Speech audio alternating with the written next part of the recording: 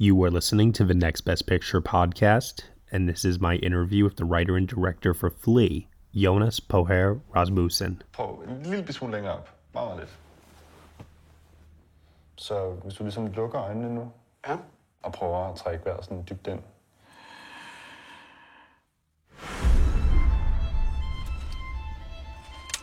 Hvad betyder ordet hjem for dig? Hjem er noget, som er trygt. Kaboul, les attaques des Moudjahidines repris.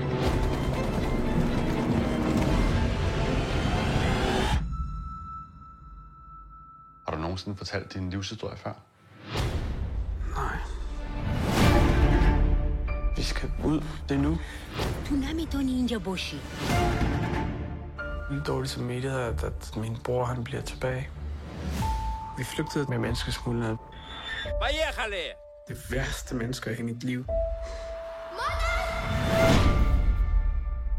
Har du fortalt Kasper nogle af de her historier overhovedet?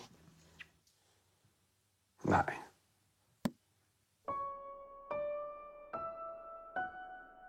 Det tager tid at stole på folk.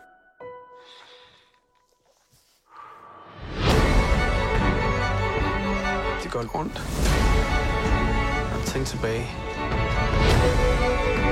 Så det er min fortid, og det jeg kan ikke flygte fra det, og jeg har heller ikke lyst.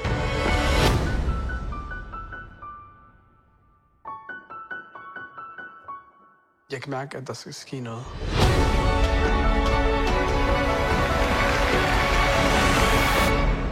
Her starter jo min historie. All right, Jonas, man, Yes.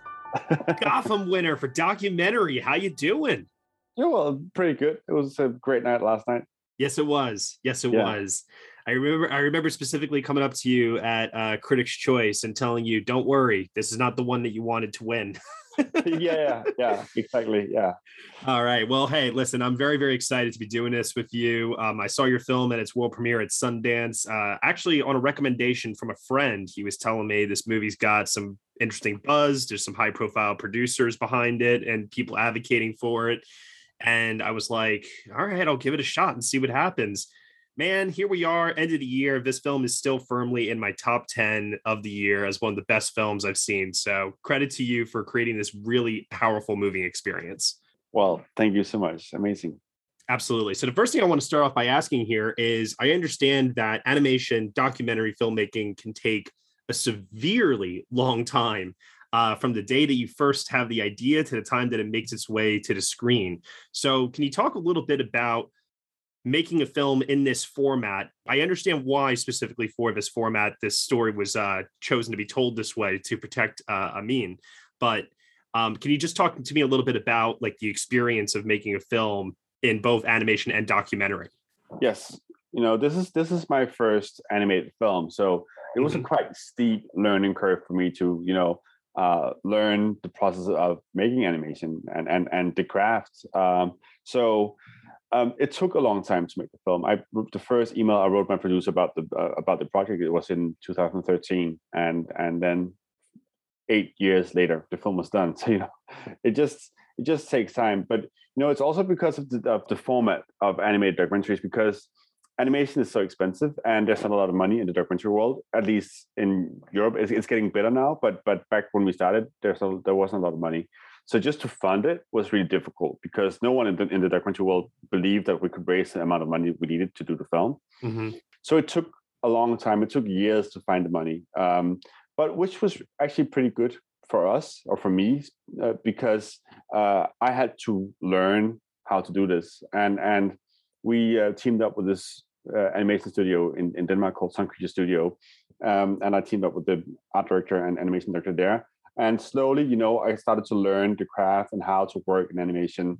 And at the same time, it was really helpful because Amin also needed time to slowly, open up the story. It took time for him. Like he hadn't told his story before, and he had kept it a secret for more than 20 years. So to give him time to slowly kind of figure out, okay, now I'm ready to do this. I'm going to open up slowly and go deeper and deeper into these memories. In the end, I think the process, the many years, was actually really helpful for the film in all. Nice. The process of doing the animation, but I'm gonna assume here you shot it as a documentary first, live action, and then translated that over to animation, because some of the shots in this are very grounded within reality. And then when Amin tells his story, there are some variations in the animation to make it more fantastical and give it a lot of style, if you will. So can you talk a little bit about the decision to have some of it based more within reality, and then what liberties you took with the animation to heighten the storytelling? Yes. So all the interviews I shot on video, and also everything that takes place in the present was I shot on video, and we used that as a reference for the animator. So the animation director would have access to the video footage and could, take detail from the video footage and put it in the animation so it felt authentic. And authenticity was really like a key word in the work with this. We really wanted it to feel real. We wanted to make sure that people it should feel like you have this testimony underneath the animation, and you should feel that authenticity in the visual style of the film as well. So it was really a process of finding a visual style that felt authentic. And we spent a lot of time, finding archival footage, and a lot of it is in the film. And a lot of it we just kind of used for research, and we took elements from archival footage and just drew it and put it into the animation, so it felt like the animation and the archive came from the same world. So we have these different kinds of animation in the film. There's one that's 2D, very realistic to what things look like, trying to be very kind of authentic to what Afghanistan looked like in the 80s and Moscow in the 90s. And then there's this other style that's more expressive and surreal, and that's really, again, it really came from his voice. You could kind of tell when he started to talk about something that was really difficult to talk about, when he kind of dived into the traumas or things he had a hard time remembering. And I thought, okay, but we need to see this change. What you hear in his voice, you need to see that in the visual style as well. So we invented this more graphical, surreal animation style that kind of aimed for being more honest toward his emotion, like really diving into, now he is angry, or now he is afraid, or now he is sad, and just instead of trying to be realistic about what things look like all the time, sometimes it was more about just being honest to his emotion.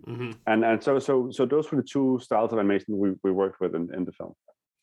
It is Ryan here, and I have a question for you. What do you do when you win?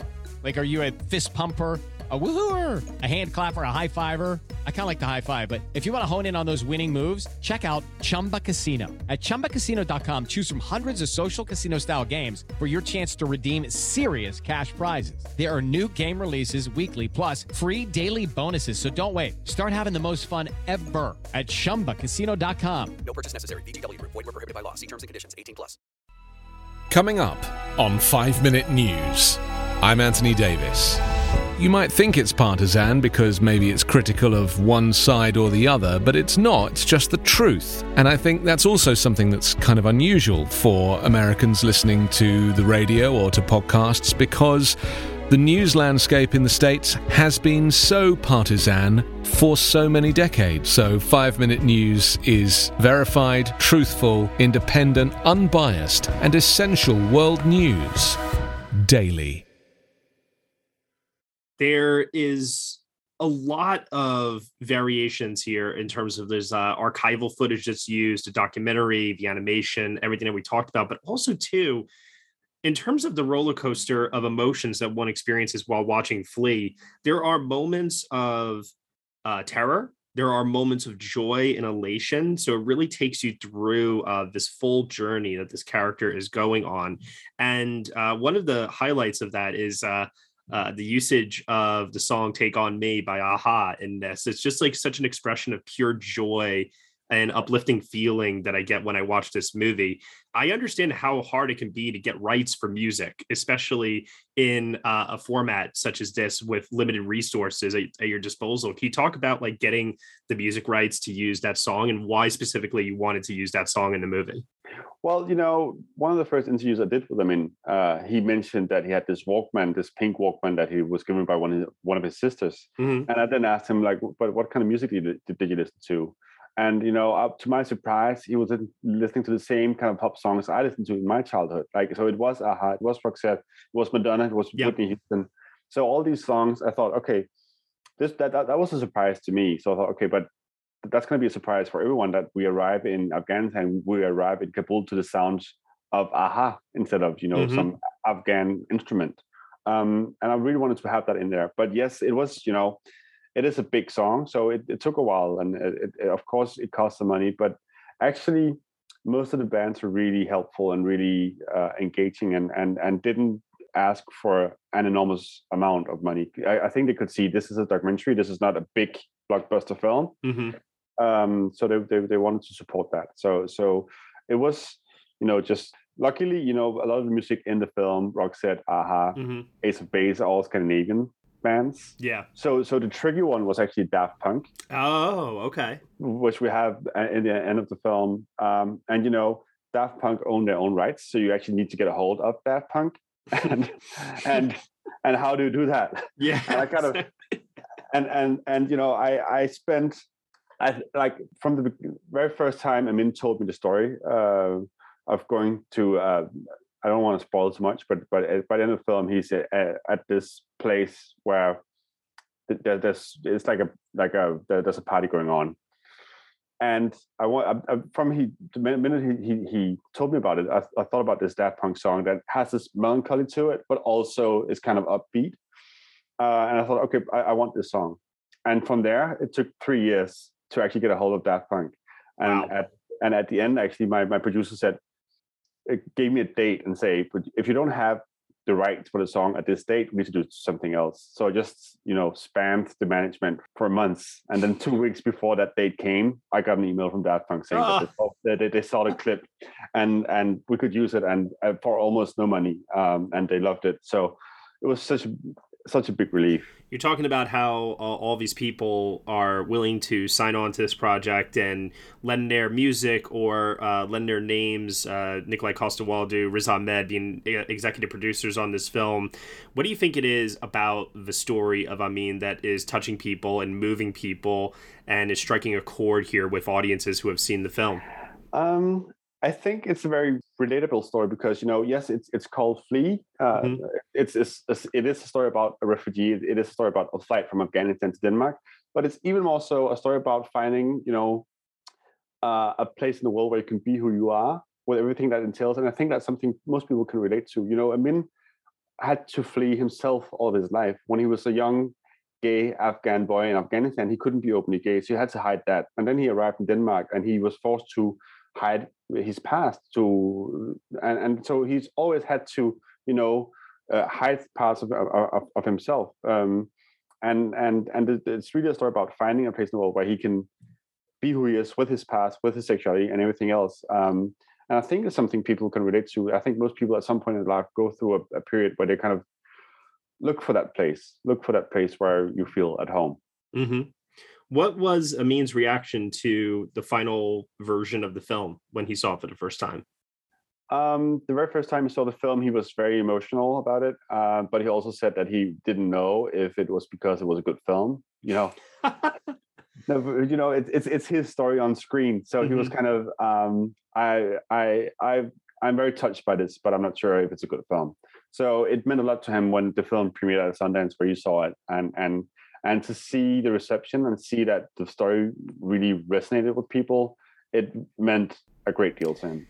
I love hearing that, and that's really, really nice. The score in this movie is also very instrumental, in no pun intended, in eliciting the emotions out of the story and taking the audience along this journey. So it's not just these songs you had to get the rights for, but also you have this background score provided by, and I hope I'm not butchering this, Uno Helmerson.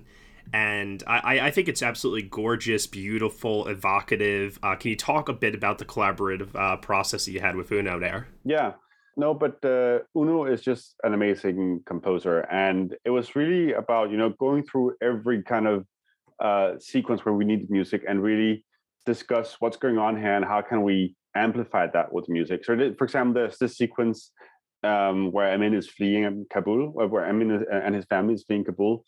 And Uno kind of did this kind of pushing movement with like there's these strings that has this kind of wave like kind of sound, and then on top of that you have this very thin violin, and that very thin violin kind of represents Amin, you know, and then you have this kind of pushing feeling as well of him getting pushed out of the country.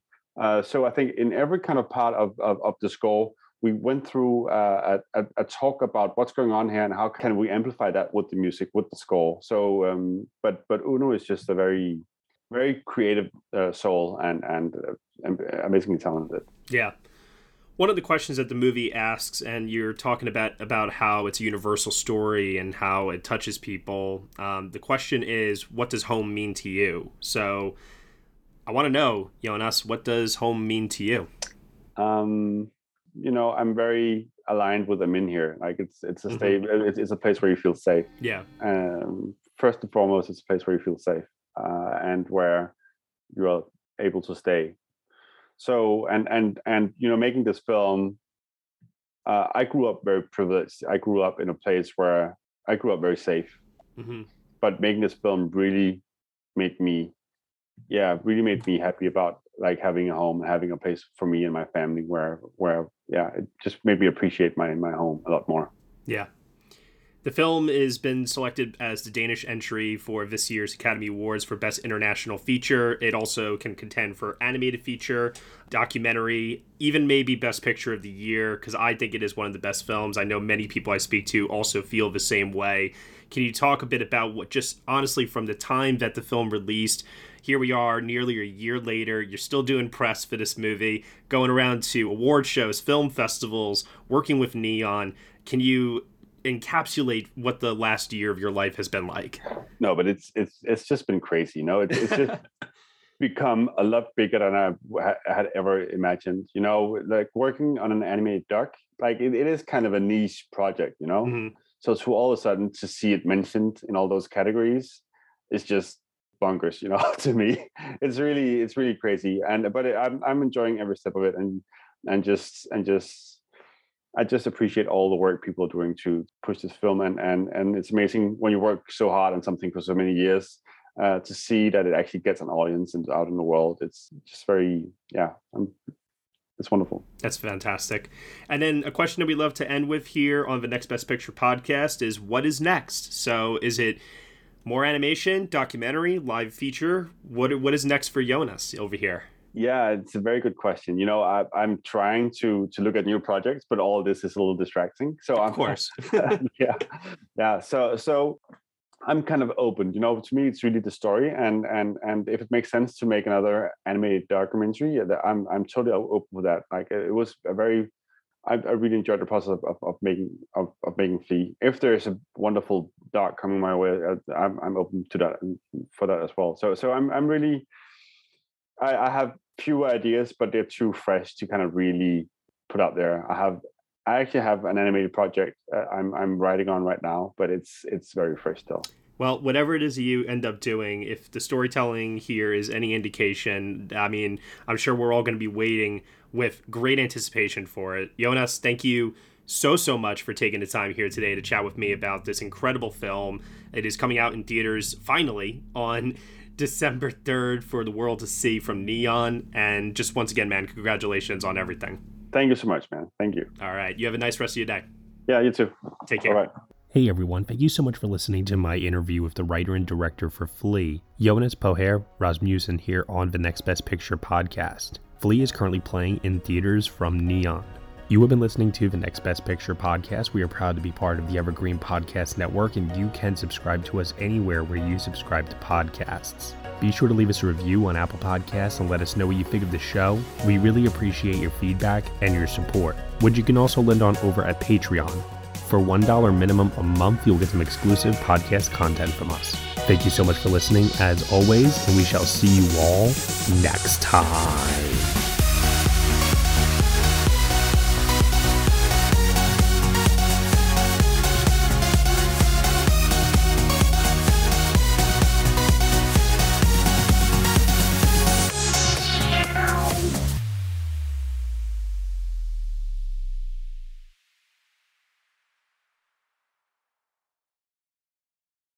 With the Lucky Land Slots, you can get lucky just about anywhere. This is your captain speaking. We've got clear runway and the weather's fine, but we're just going to circle up here a while and get lucky. No, nothing like that. It's just these cash prizes add up quick. So I suggest you sit back, keep your tray table upright, and start getting lucky. Play for free at LuckyLandSlots.com. Are you feeling lucky? No purchase necessary. Void where prohibited by law. 18+ terms and conditions apply. See website for details.